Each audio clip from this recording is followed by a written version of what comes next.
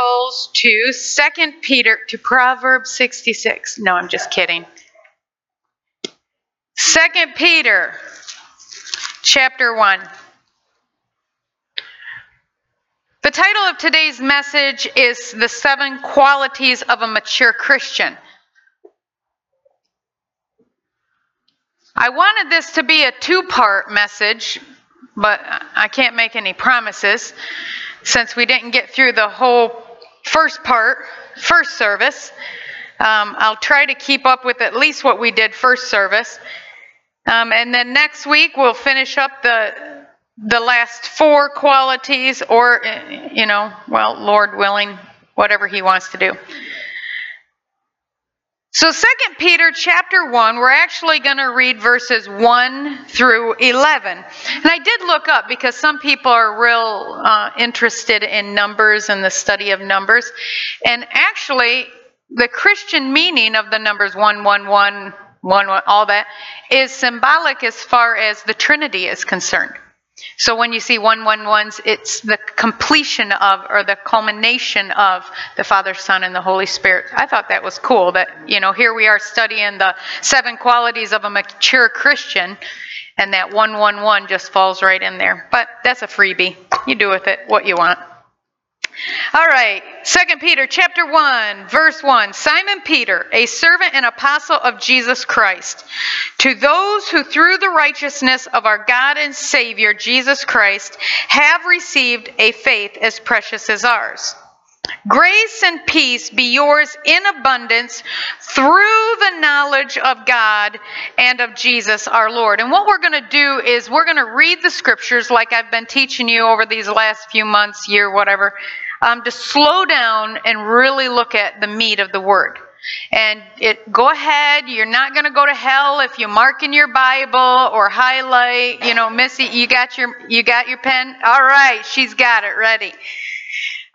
So to make note of those things, because if we're called to study the word, I don't know about you, but when I was in school and even in college, I had to buy my books and I couldn't resell them because I marked them up. I marked them up. Because then when I go back, I can immediately be drawn to that. So go ahead and do that. So what we're going to do is slow down in our reading of this. So we're got here through the knowledge of God and of Jesus our Lord. And that's the knowledge that we're going to keep pounding on, is that it's through knowledge, and that's the reading and the studying of. He goes on in verse 3, His divine power has given us everything we need for life and godliness through our knowledge. We don't just get it because we click our heels together 3 times. It's through our knowledge, through the studying, through the applying, through the digging into the word of Him who called us by His own glory and goodness. Through these, through what? Through these? Through His glory and goodness. He has given us His very great and precious promises, so that He tells us what He did, and now the so that tells us why He did it. So that through them, what's the them? Through the great and precious promises. So that through them, through the promises, you may participate in the divine nature and escape the corruption in the world caused by evil desires. For this reason, for what reason?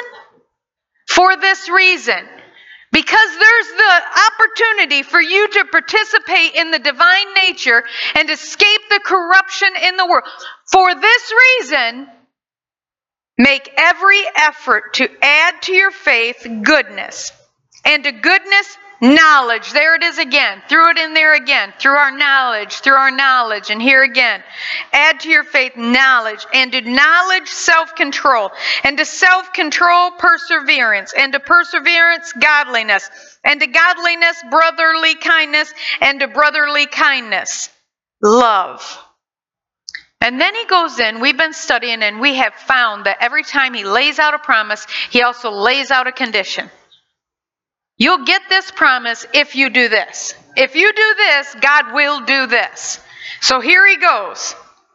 Verse 8, for if you possess these qualities in increasing measures, they will, every time you see that, they will, it's a promise, they will keep you from being ineffective and unproductive in your knowledge. There it is again. Again, it's studying, it's in your knowledge. In your knowledge of our Lord Jesus Christ. But if anyone does not have them, he is nearsighted and blind and has forgotten that he has been cleansed from his past sin. This is talking to Christians. This is talking to Christians. They have been cleansed from their past sin. If you don't study and add to your faith these qualities in increasing measure, he says you are nearsighted, blind, and you've forgotten that Jesus cleansed you from your past sin. It's not enough to just receive Jesus and sit back in your lazy boy chair and say, now I'm just praying until Jesus comes. I can't find that anywhere. It's always an ongoing action on our part to continue to press in. As a matter of fact, in the pre-service prayer, I got a word that God says, lean in. And I was actually sitting at the table. And so I thought, okay, so I kind of lean in. He goes, no, that's my word for you today. For the church today is to lean in. Lean into me. And I'll lean into you.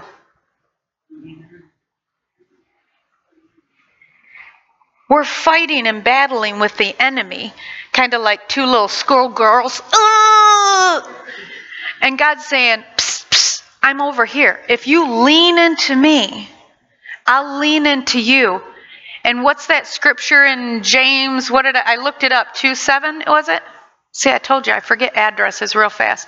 That says, submit to God, resist the devil, and he'll flee. You can't submit to God. You can't lean into God and still be doing this with the devil.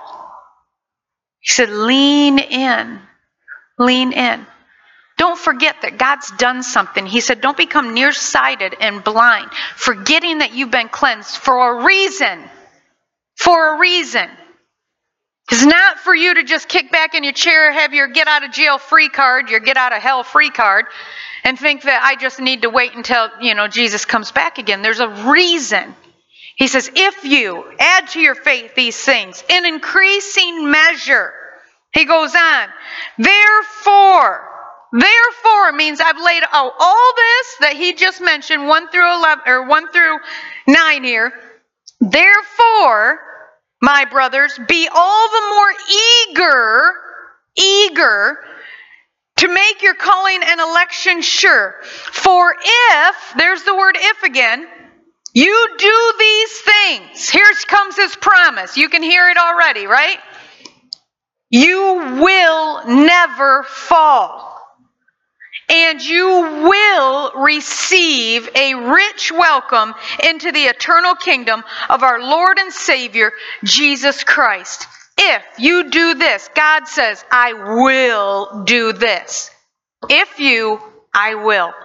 I love that. Let's pray. Father, we just thank you. Thank you for your word, God, that you make it so simple. We're the ones that complicate things. God, forgive us for doing that. Open our minds, open our hearts to receive exactly what you have for us today. And bring it from our head knowledge to our heart knowledge, that it can be applied to our life. Bring healing to our body, health to our bones. In Jesus' name, amen. Well, like I said, these 7 qualities, I'm hoping to get through these first 3, and then we'll finish up the last 4 in the next week or 2. But I really want us to get this, that over and over again, he's saying, just in these 10, 11 verses, that it's through your knowledge of him. Through your knowledge of him. And now, I used to think as an early Christian that knowledge and wisdom were interchangeable. It's either knowledge or wisdom. It's the same thing. It's not. Knowledge is the learning of, the study of it's like if this was a class on guns. No, anyway, guns. And I had all these guns laid out. And you had all the paperwork on all these specifications all laid out. And we tore them all apart. And I taught you how to put them all. That's knowledge. You are learning about guns. Wisdom is when you pick that gun up, knowing how and when to use it. That's wisdom. Knowledge is learning, studying what it is. Wisdom is how to apply it. So when he's talking about through our knowledge of him, it's through our study of who he is. And it's through the word. Basic instructions before leaving earth. And I think, God, don't get off course when people come to you and say, oh, but this book over here, the book of, what have I heard? Anyway, I'm not getting into them all. There's other books that are just as good, and, they should have been in the Bible, but, men kept them from being them. So you need to read this. No, I truly believe God is a big enough God that every word in here is because he wanted it in here. And every word that's not in here is because he's a big enough God. He said, I don't want that in here. So this is what you study. And I love books. I'm not putting down books. I listen to Audible. I listen to books. I don't sit around read books. I'd probably fall asleep or I get distracted a lot. But having the book read to me, it's very nice. So I'm going through 2 books usually a week. So I don't neglect the study of. That comes first. Because this is where true knowledge lies. The rest of it is just like, I don't know, frosting on a cookie. Maybe this is the frosting and that's the cookie. Because you usually want to throw away the cookie and just eat the frosting. Anyway, why am I talking about desserts? Messy. Anyway. But this is where knowledge comes from. That through the knowledge, and listen to this. He said, through the knowledge of him, which is our responsibility, it's our responsibility. He's not going to spoon feed you. Eat this, eat your vegetables, eat the lettuce, eat the stuff that's good for you that doesn't taste good. Leave the cookies to somebody else, like Amy, who's skinny. But no. But it's our responsibility. You know what? He said that if any of you lack wisdom, ask him. Wait a minute. If knowledge is the study of and us getting into and us digesting and eating of his word, so we're learning about him, now he says if you want wisdom, knowing how to apply it, just ask him. So we study our responsibility. As a matter of fact, I shared with first service that when I do my devotions, sometimes I might only read one verse. Because when I read, I mark up my Bible for one thing. And like over here where it says, where I stopped you guys, through these, I circled the word these. What is he talking about? What's these? So I had to go back through his glory and goodness. And then it went on, precious promise, so that through them, what was them? Oh, them he's talking about is the precious promises. And then it goes up here in verse 5, for this reason, I actually marked an arrow and I went, what reason? Big question mark. What reason? You see, our job is to study the word. His part is he said, ask me and I'll give you the wisdom on how to apply that. So sometimes I only read one verse and then I sit back and I'll just, okay, Holy Spirit, why did you say that? What did you mean right there? What was the reason? What was that for? And how do I walk? If every word is God-breathed and useful for teaching, equipping, correcting, how do I apply this word to my life right now today? How can I walk that out? And I'll chew on that throughout the day. That's meditating on the word. That's studying and meditating. That's getting it from here to here that brings it all the way down to the toes and then starts walking it out. Which, by the way, aren't my toes pretty? These sandals, Amy gave me these sandals. Thank you, Amy. Oh, she's not even in here. Too bad. She missed it. But he'll tell us how to apply the word if we ask him. But so don't worry about just reading through and getting to the next chapter and crossing off your list that I read 2 chapters today. Slow down and read. And I mean literally, you think about, you're supposed to, whatever you feed lives, whatever you starve dies, right? I know that because look at all the plants I keep killing. Anyway, if your flesh man needs to eat at least 3 times a day. As a matter of fact, for nutritional sake, for health's sake, you're supposed to eat 5 to 6 times a day. Good meals, not just cupcakes. If you need that much to keep your physical body healthy, how much does your spiritual body need? So again, it's not sitting down and gorging on a full, great big buffet. Why is everything about food today? But it's about ingesting, digesting, getting it in you, little nuggets. I remember when Isaiah was little and Mom and Dad would babysit Isaiah for me when I'd go to work, and I'd stop into their house to drop Isaiah off, and Dad would be sitting at his table. He goes, I got a nugget for you today. And he would give me something that he had pulled out of the Word that just caused my mind to go, And I would chew on that all day long and be thinking, I don't know, why was it? And then I'd think, I got to come up with a nugget for him tomorrow. But that meditating, that stirring, that chewing, you know how a cow, isn't it a cow? They chew on that cud and then it goes in one stomach and then they bring it back up again and chew on it some more. That's what, as gross as that sounds, that's what you need to do with God's Word. Grab a nugget. Pop it in your mouth and start chewing on it. And all the while asking the Holy Spirit, what nutritional value are you wanting to take out of that and ingest into me? As the Word says, that it becomes health to my body, nourishment to my bones, nourishment to my body, and health to my bones. What is that? That's ingesting the Word. That's what we're talking about through our knowledge of Him. And His promises, if we do that, if we apply ourselves to studying, trusting Him and asking Him for the wisdom to walk it out, to use it properly, His promises is that we will have grace and peace in abundance. That we'll have divine power in everything we need to live a godly life.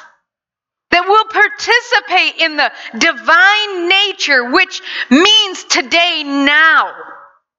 Divine nature.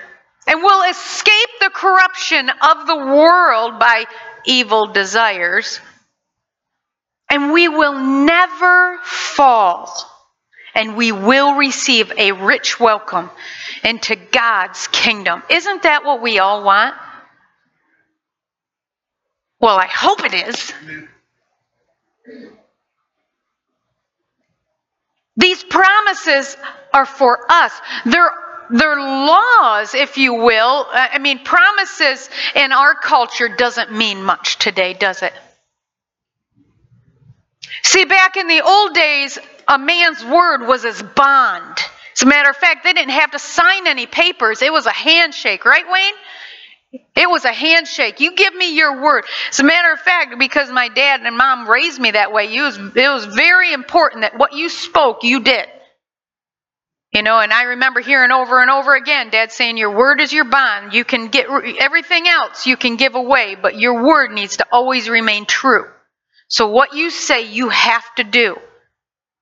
But in today's culture, it's a promise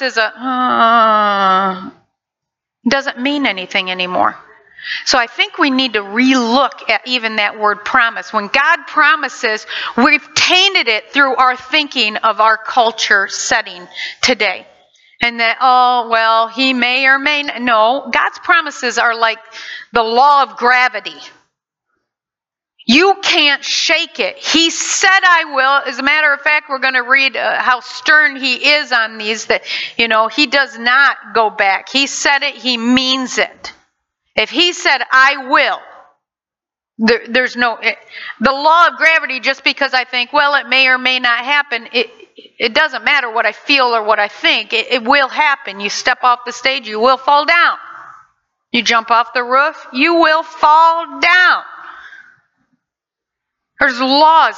So when you come across, if you've been tainted in that way that promises always seem to get broken in your life, and then you start reading God's promises and you can feel your heart start to be drawn away like, oh, he's probably going to, come forth on his promises like everybody else. I want you to replace it with the word law or rule. Something that means more to you now than maybe life has taken away from you. So when you see God's promises, they are literal laws there that if you do this, you will. God will. So you don't have to wonder, I wonder it. No, he said, if you do, I will. This will happen. He gives us 3 ifs. If you possess these qualities in increasing measures, they will keep you from being ineffective and unproductive in your knowledge of him. That's pretty important. Does anybody strive to be ineffective in their life? Do you wait, like Pastor Neil was talking about at your tombstone, that at the time of your funeral that people say, well, they lived? What did they accomplish? Well, they breathed, and now they don't. No, you really want to hear that you made a difference, that you impacted somebody's life. And that's not prideful or arrogant, especially if it's coming out of a heart that's tenacious for God and his glory and his kingdom to come here on earth. For you to say, I don't want my life to be unproductive or ineffective. I want to make an effect. I really want you to weep and wail and cry and snot at my funeral. I want people to be able to stand up and testimony after testimony of how something I said, something I did, hopefully the example that I led by has made a difference in your life. As a matter of fact, you can go ahead and write those down and you just send them to me. I just have a keepsake box. No, okay. Anyway. But also he says, besides it will keep you from being ineffective, also keep you from being unproductive or unproductive. My son always corrects how I say on and un. Unproductive in your knowledge. Have you ever read the Bible and just kind of, or you think about reading the Bible and you go, He said, if you do this, if you add these things to your life, it will keep you from being unproductive in your knowledge. So while you're studying, you might only get one sentence, and it rocks your world. Wow, I've read that 1,000 times. I never saw it that way before. That's productive in your knowledge. I mean, I've taken classes where I've crammed textbooks that are bigger than, big, and get done after the exam and walk away and think, what did I just study? Don't walk away from the studying of God's Word like that. If you do these things, he said, it will keep you from being unproductive in your knowledge, in your studying, in your learning about God. Everything will become productive. And again, I want to remind you that these 7 qualities are not a list of don'ts to becoming a mature Christian. Because when I gave my heart back to the Lord, I came from a very wicked, backsliding lifestyle. And I got a lot of finger pointing and old ladies telling me, you shouldn't look that way, you shouldn't talk that way, you shouldn't do this, you shouldn't do that, don't do this, don't do that, don't. I got all the don'ts. And I'd go home, literally mad. at myself, hated myself after church, hated myself. Why can't I be better? Why can't I change? Why can't I, do whatever they want me to do? The hair up in a bun and the skirts down to the floor and, why can't I do that? This is not about a list of don'ts. I really firmly believe that if we focus on the do's, God will prune the don'ts in His timing. But when we're turned toward the don't, we start hanging on to that with nails and outstretched and, no, Lord, don't take that from me. Right? We're looking at that thing, no. But if we focus on the do's, and God starts snipping that stuff away, it's like, well, that wasn't so bad. I hate getting shots in my arm. If I stare at it, I could literally make myself pass out. Now I can sit for hours and get a tattoo. But they start drawing blood. If I watch it, I will pass out. But if I turn away from it and talk about something, I'll ask them, so, do you go to church anywhere? What are you doing, Do you know who Jesus is? I'll get my mind off it. I'll think about something else. They can draw blood all day long. If you focus on your do's, these are do's in this list. The don'ts, God will worry about. As a matter of fact, you'll get so focused on the do's, all of a sudden, you'll realize something keeps dragging behind me. What is it? Oh, God, would you take this? Just take this. This is dragging me down. I don't need that anymore. Here, God, take that. Focus on these do's. All right, so let's 24 minutes and see, we didn't even start on the do's yet. Okay, so add to your faith these 7 qualities. And remember, it starts with faith. And I've actually heard Christians say, I just don't have any faith. Christians say, I don't have any faith. Well, right here, we just read it, and I've actually got by the verse 5 where it says, for this reason, make every effort to add to your faith goodness, and then he goes into the list. I circled that faith, added an arrow over there to show that right there in verse 1 at the end, it says, to those who through the righteousness of God and Savior Jesus Christ have received a faith as precious as ours. Everyone has received a faith, a measure of faith. It might be as small as a mustard seed, but that's okay. Even that can move mountains, right? Have received. Okay, first one, goodness. Add to your faith goodness. I truly believe that as Christians today, we have forgotten how to be good. See, we've dove so far into the big things that, I'm doing this for God, I'm doing that for God, that we've forgotten how to just be good. And he said that that's number 1, faith, goodness. He didn't put that down at the bottom of the list. He said the next step from your faith, add goodness. And goodness means to be good and do good. Be good and do good. And I think we need to get back to the basics of what it means to be good. I mean, when you leave your house and you've got kids in the house, Tom, what's the first thing you say to them as you're leaving? Be good. It is. I mean, my boys are getting old enough where I still say that, but even when I leave the house and I turn to my dog, and because she always thinks, am I going with you? And so I tell her, Des, go lay down and be good. I even tell the dog that. Yeah. Oh, yeah, Brian, too. But I think we've forgotten how to be good.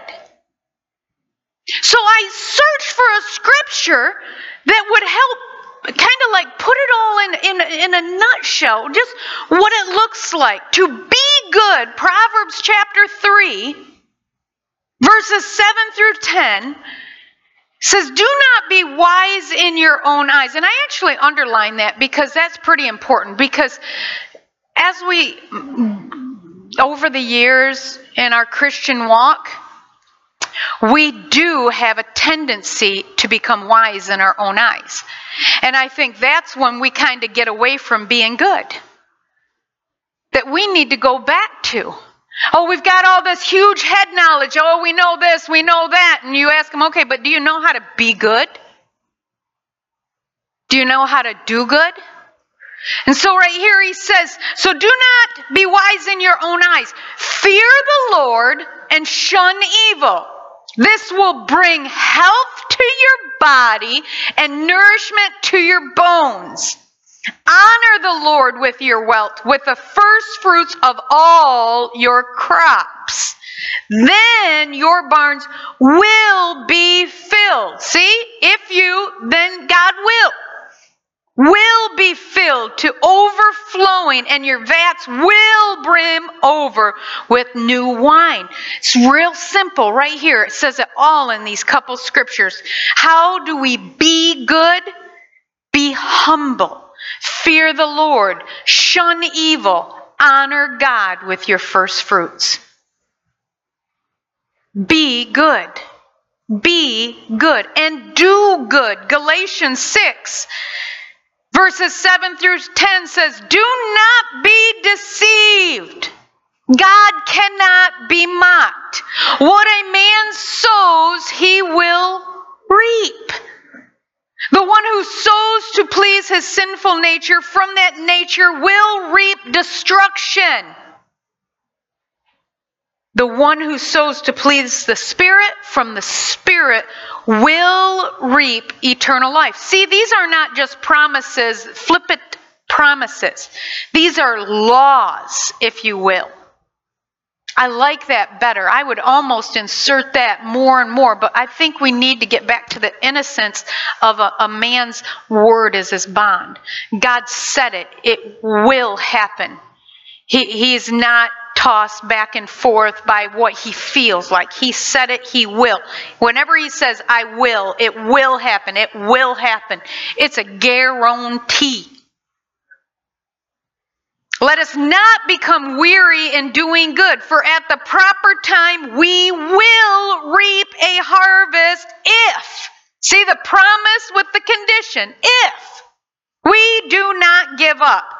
Therefore, remember, you see the word therefore, go back. What did he just say? Sum it up there. Because you will reap what you sow. It will happen. Therefore, as we have opportunity, let us do good to all people. So if he's talking about sowing and reaping, why is he telling you to be good to all people? You're sowing good? This is not a tough one. You guys need food, don't you? You're all looking at me pretty hungry. You'll reap. You'll reap good. You sow good, you reap good. Therefore, as we have opportunity, let us do good to all people, especially to those who belong to the family of believers. Do good to all people. Know that you're sowing to please the Spirit. You will, God's promise, you will reap what you sow. And that can be a good thing, or that can be a bad thing. As a matter of fact, Scripture, I think in Matthew, says by the same measure you use when you sow, you will reap. So if you're walking around with your little teaspoon of goodness saying, yeah, here's a goodness for you. Here's a little goodness for you. God says, okay, fine. Give me that teaspoon. Here's a little goodness for you. Oh, but God, you said in abundance. Well, what are you sowing? Are you sowing abundance? Or are you sowing sparingly? So in the same measure, he said, I cannot be mocked. This is saying, my word's my bond. I cannot be mocked. What I say, what you sow, you will reap. It will happen. Number 2, knowledge. So he laid out faith as the foundation. It all starts on faith. And then the next one, he says, add to it goodness. Be good. Do good. Be good. Do good. Can't you just hear the Father's heart? Be good. I'm coming back. Be good. And do good. And then he said knowledge. Again, how many times did he say it before we even got to those 7 qualities? Through our knowledge of him. Through our knowledge of him. We have these great and precious promises. Through our knowledge of him. And then he says, after goodness, add some more knowledge. Study, study, study. Not so that you get head knowledge, but that you learn him. I mean, if you start in a relationship with somebody, you will not grow far in that relationship until you start to get to know them. Study them. Find out what they like, what they love, what they don't like. And you want to start doing those things, and you want to stay away from the things that they don't like, because you're all giddy and Twitter-pated like the little rabbit on, Bambi or something, because, your heart's fluttering and you want to get... That's what he's saying right here. Through your knowledge, I want you to study me. I want you to know me. And I really want you to get a new picture of even studying the Word of God. That it's to ingest. I don't know a better word to say it, but to take it and eat it for your nourishment. That it's got to get in you, because it's not I'm applying it so I can walk around and tell people all the scriptures that I know and quote them all and throw them out there flipping. Remember the Pharisees, what did they do? They had these little boxes on their wrists. They actually had it on their foreheads too, boxes of little scripture. Could you imagine that? Walking around with a little box on your forehead, scriptures, and so they could pull it out and show. They had the word on the outside of them, but not on the inside of them. God here is telling you, when you study, he wants it to get inside you. Inside you. Digest it, ingest it, and then digest it, and let it seep inside you. He said, through our knowledge, through our knowledge, through our knowledge. 2 Timothy 2:15 says, study to show yourself approved. A workman or a worker who does not need to be ashamed, but who correctly handles the word. Study. My first scripture I ever memorized was Psalm 119:11, and it says, thy word have I hidden in my heart so that I won't sin against you. I don't know if I'm sinning if I don't know what sin is. I have to study. I have to know and apply it. I still pray that. Lord, hide that word in my heart. Write it on the tablet of my heart. Write it on my, my mind and everything about me, so that I will walk out my day walking out your word.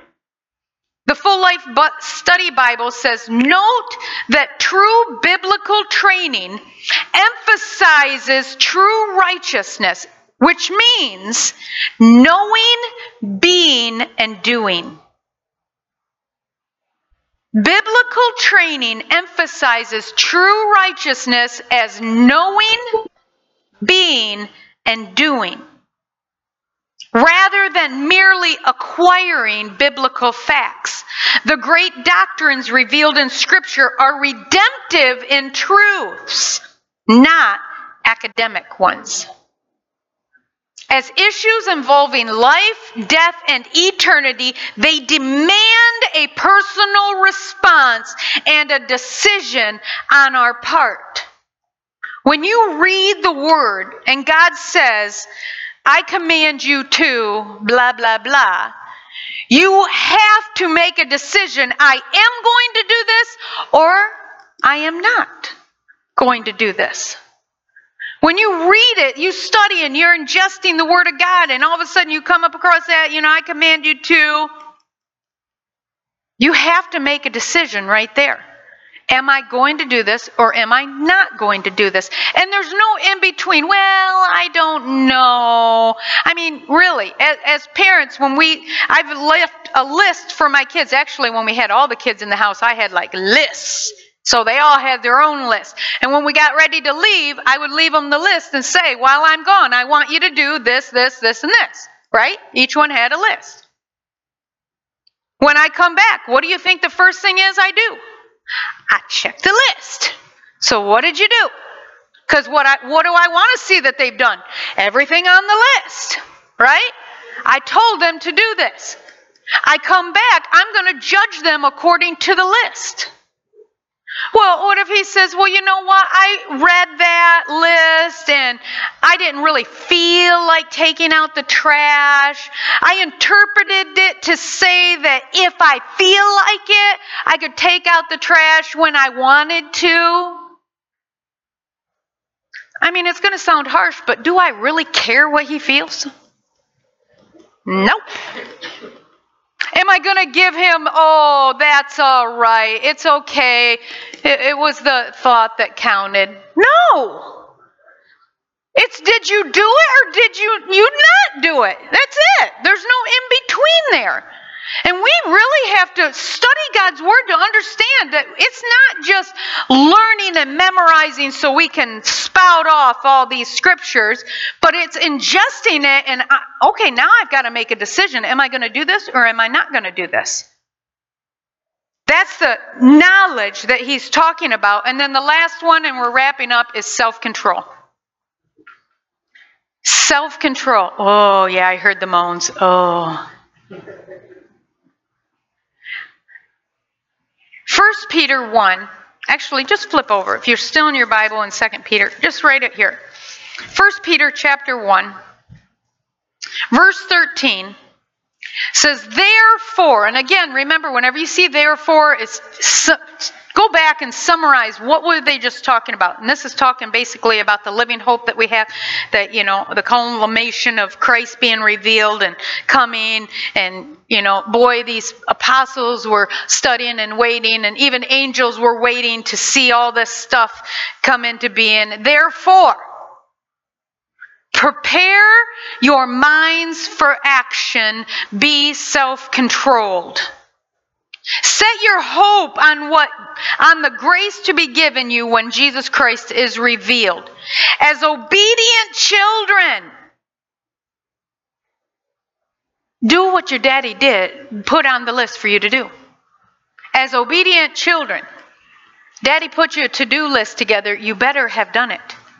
As obedient children, do not conform to the evil desires you had when you lived in ignorance, without knowledge. But just as he who called you is holy, so be holy in all you do. For it is written, be holy because I am holy. And what did we hear? What did we read over here in 2 Peter? That he has given us everything we need for life and godliness. He has given us everything we need to live a godly life. But the gate to living God's kingdom here now is our mind. There's a study that Bill Johnson did that I think Tuesday Night Group is still going through. Supernatural power of a transformed mind. It talks about the mind as the gate to the kingdom coming on earth as it is in heaven. It's through our way of thinking. Yeah, you like this? You like my little gate here? Okay.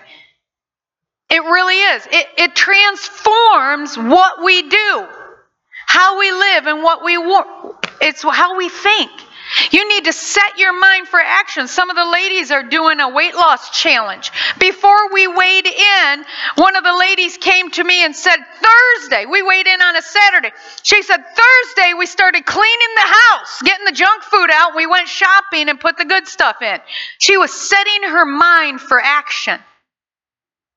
That's what this self-controlled is talking about. Set your mind for action.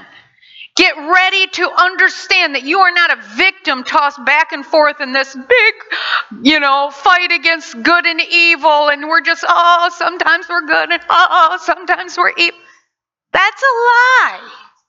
There is no war going on between good and evil. God won. It's over. There's no more fight. It's like you walk over to a light switch and it's dark in the room and there's not a struggle to bring that light on. It's a flip, it's on. Darkness left, it's gone. There's no struggle. But you have to set your mind for action, because the only power Satan has over you, remember I said this last week, is what he can speak to you. He speaks in your ear. Did God really say that? Set your mind for action. God's promises says he will if I do. So I'm going to focus on the do, and God's going to take care of the wills. He's going to bring the promise. It will happen. There's no doubt in my mind. I do, God does. I do, God wills. It comes, but set your mind for action. So your homework for this week is to study Galatians chapter 5. I want you to really see the difference. And it talks about living by the Spirit and living by the flesh, and how that works and walks out. And we'll jump into it a little bit more next week before I go into the rest of these. But at least Galatians verses 16 through 25, focus on those verses.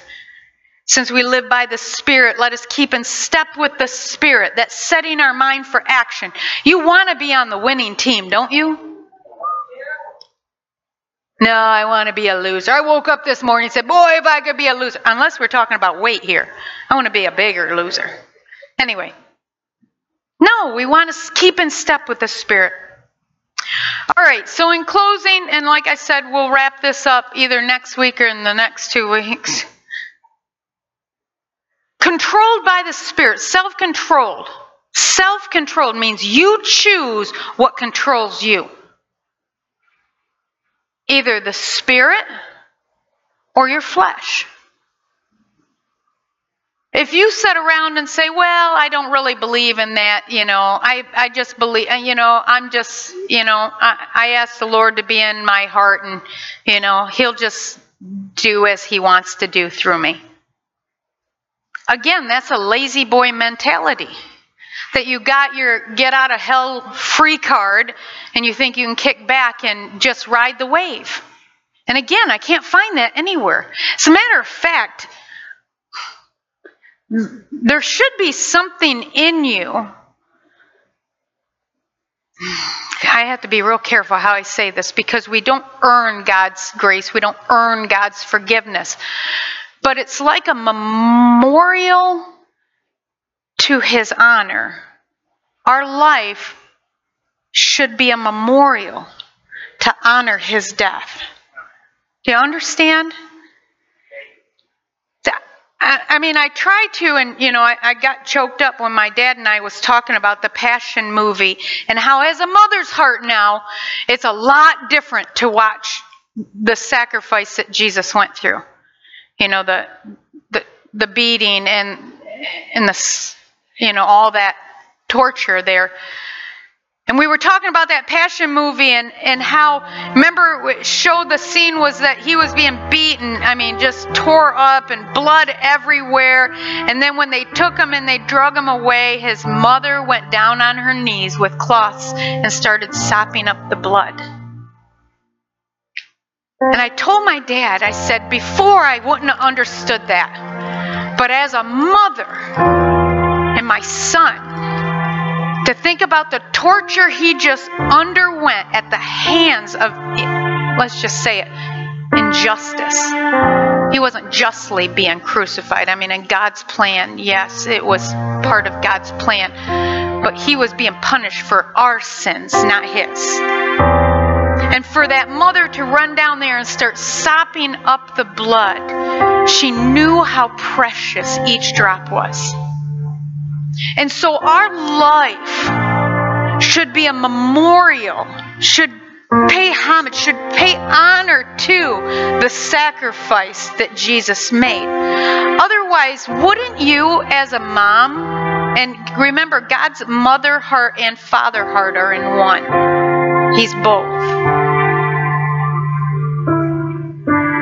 Hebrews even talks about trampling on the blood of Jesus because you don't honor the sacrifice. You go back to this thing that you used to do before you were saved and dabble in this, and you go over here and do this, that you're trampling on the blood of Jesus. Where it should be so, I sent my son and he died and he did this and he sacrificed and spilled his blood so that you can live life to the fullest. That you can tell other people about the love, that they can be reconciled back to God. They don't have to be orphans any longer, but they can be adopted and grafted back in. So what are you doing? Does your life honor that sacrifice? It's not earning the forgiveness. It really is. So when I'm talking about being a mature Christian, adding these things, it's not just so that we can be puffed up. like a Pharisee and look all whitewashed tombish on the outside, but death inside. This is an ingesting of. These are qualities that we get into us so that it comes out, it just oozes out of us in a memorial, if you will, to the sacrifice. That God, your love was so great. I want to learn about it. I want to soak it in. I want to get it in me so I can walk it out. So when I see others, I do good to all. Why? Because you told me to. Because you love me so much and you love them so much. That's why I do it. It just comes out of you. It's an in you coming out of you. That's the qualities that we're talking about. And I really believe it as if we do these things, if we add besides the promises, the laws, the rules that will happen, God says will happen if you do these things. If you stripped away all those promises and realized that, would you still do them if it was just to bring honor to the sacrifice? Yes! Shouldn't it be? Yes! Yes. So would you just stand with me? Father, we just thank you for your word. God, you're so loving. You're so merciful. You're so gracious. Holy Spirit, you're so tender to us. You're such a good teacher. You guide us into all truth. You sit back and say, if you want to know, just ask. I love that about you, God. I learned that about you. You said if I lack wisdom, all I need to do is ask. You'll tell me. I love that. That as I study your word, that your wisdom will come alongside of me and teach me how to correctly handle it. God, I don't do these so I can earn your promises. I do these because I want to be a memorial to your sacrifice. I want my life to be effective, to count, to make a difference because you died. And I just ask that before you leave today, I want you to come up. I want you to make a recommitment. Like Pastor Neil talked about, that this is the day of renewing our spiritual commitment. That you make a spiritual, no, not just spiritual, that you make a commitment to begin to walk out in the physical what you are going to commit yourself to start ingesting in the spiritual. God's word, these qualities. And I really firmly believe that when we sit back in our chair and we say, well, if God wants me to have it, he'll bring it to me. That not only is a pride-filled statement, but it's a idolatrous statement that, God, I want you to do this. I don't need to come to you. You come to me. God's asking you to step out and make a commitment to stand strong and be an example and lead others, lead your household. So I don't want anybody leaving. I want you guys to come up. I want you to make a commitment. I want you to spend time with God. There's just these three things are all we covered this morning. Goodness. To be good and to do good, to knowledge, to the studying of the word, to get it in me, and to self-control, to set my mind for action. Come on up front and just start asking God to fill you.